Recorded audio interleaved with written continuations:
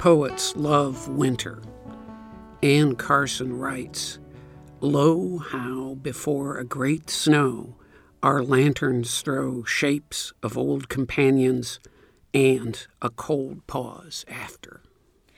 Eric Rensberger spent his early years in northern Indiana. Since 1979, he has been a somewhat unpredictable fixture of the Bloomington poetry scene.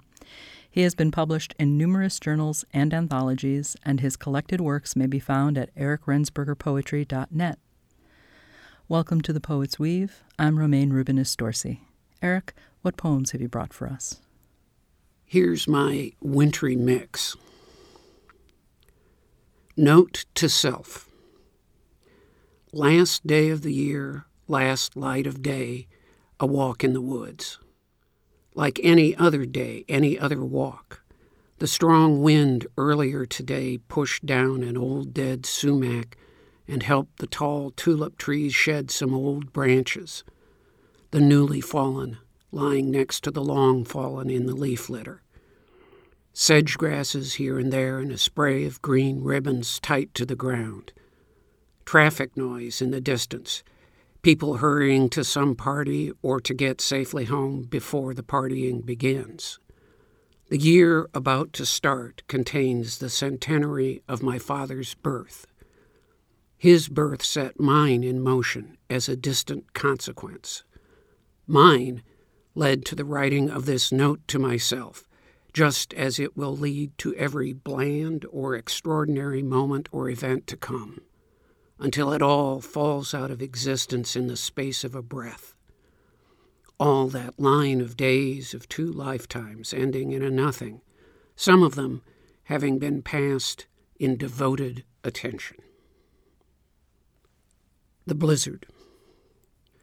The snow came over the river, came over fields, hills, forests, cities, came east riding the winds back, old the way it made everyone walking shuffle, young the way it changed everyone's plans. In it, a bird sought to complete its flight home. In it, the cows tracked back to the barn. In it were many strong houses upheld by care, some weaker ones care alone failed to save from drafts. A few ruins with the roof partially off where drifts could settle for the night in an empty bedroom. In it, I drove with great care, not one of those slipping sideways while trying to climb the hill, not one of those pulled into the nearest shelter. In it, I was one of those driving for hours in agreement with the blizzard to keep moving.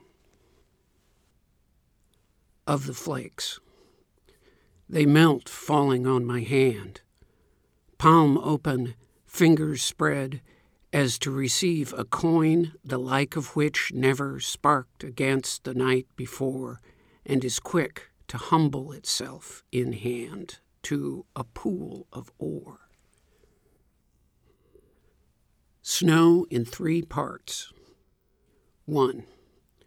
When the snows come, a burden on the land, heavy, intent on staying, and light, made of crystals. 2.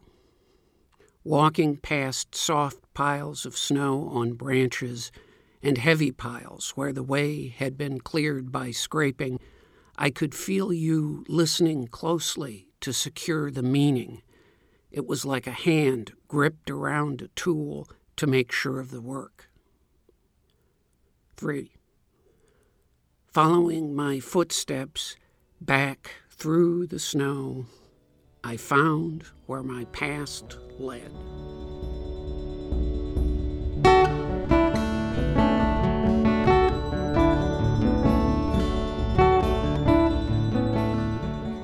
You've been listening to poems by Eric Rensberger on The Poet's Weave. I'm Romaine Rubinis-Dorsey.